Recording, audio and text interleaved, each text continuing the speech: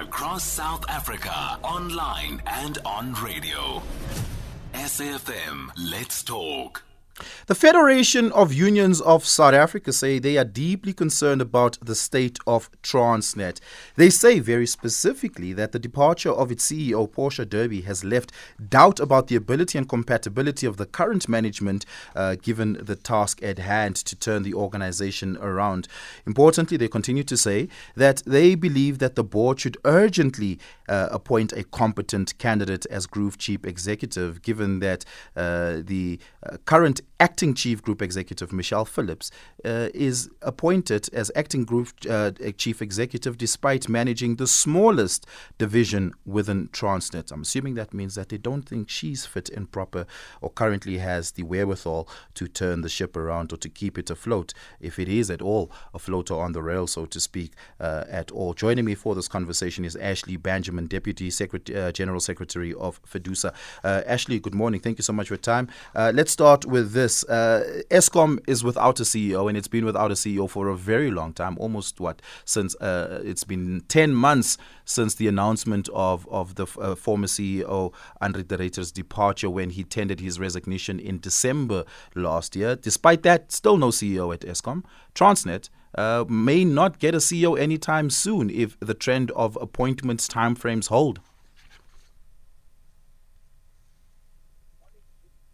To the listeners, let me say upfront that FEDUSA and our affiliate United Transport Union UNTU are deeply concerned about the state of the state-owned rail, port and pipeline company Transnet. I mean, it is at the heart of our country's economy, and the instability has caused great alarm amongst our members and also businesses equally.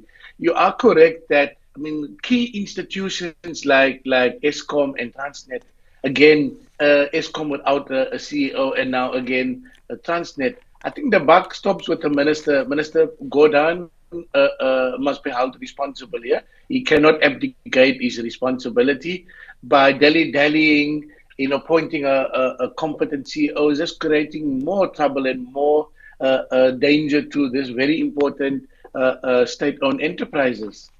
Should the appointment of chief executive officers be left entirely to the boards of these utilities and not have the involvement of the Minister of State-Owned Enterprises?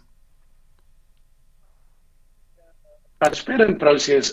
We must respect the minister as the accounting officer, as the minister in charge, but it should be a transparent process, and that should involve all stakeholders, including organized labor and business. So these CEOs ultimately serve the public, serve the interests of the employees and the customers of these SOEs. So therefore, transparency and accountability is key in this regard. Does FEDUSA believe that Transnet can be turned around?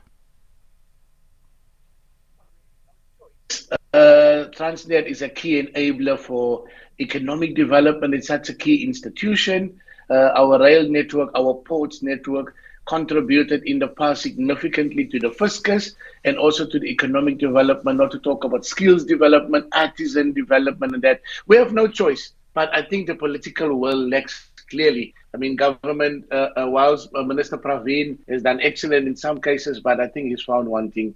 And it appears that he's using an argument that he wants to do a proper job and follow due processes, but you can't take forever. Or when you deal with a bleeding institution that has disastrous consequences for the economy and for jobs, you should move with much greater speed.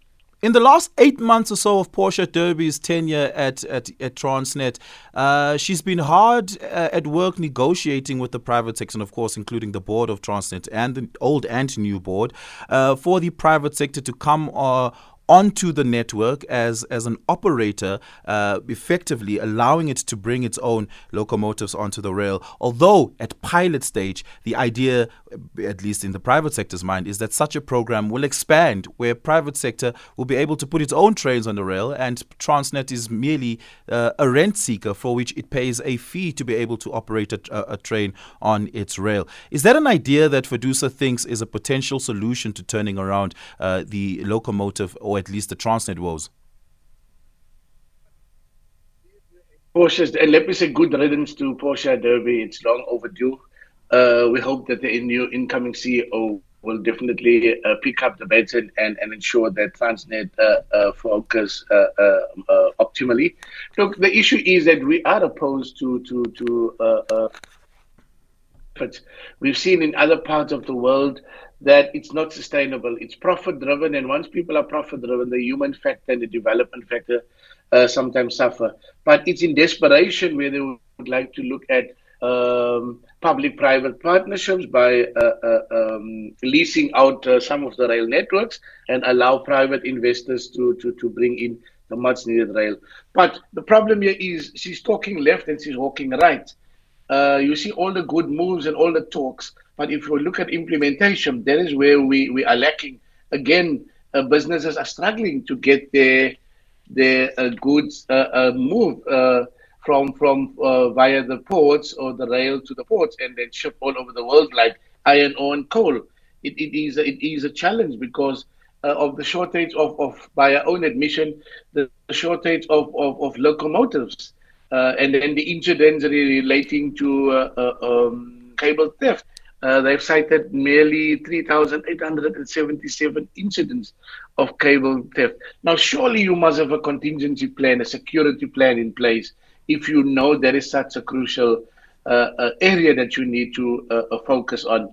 The loss of 5.7 billion rand, it's regrettable. It is regrettable, and our rail network volumes continue to Yeah. decline.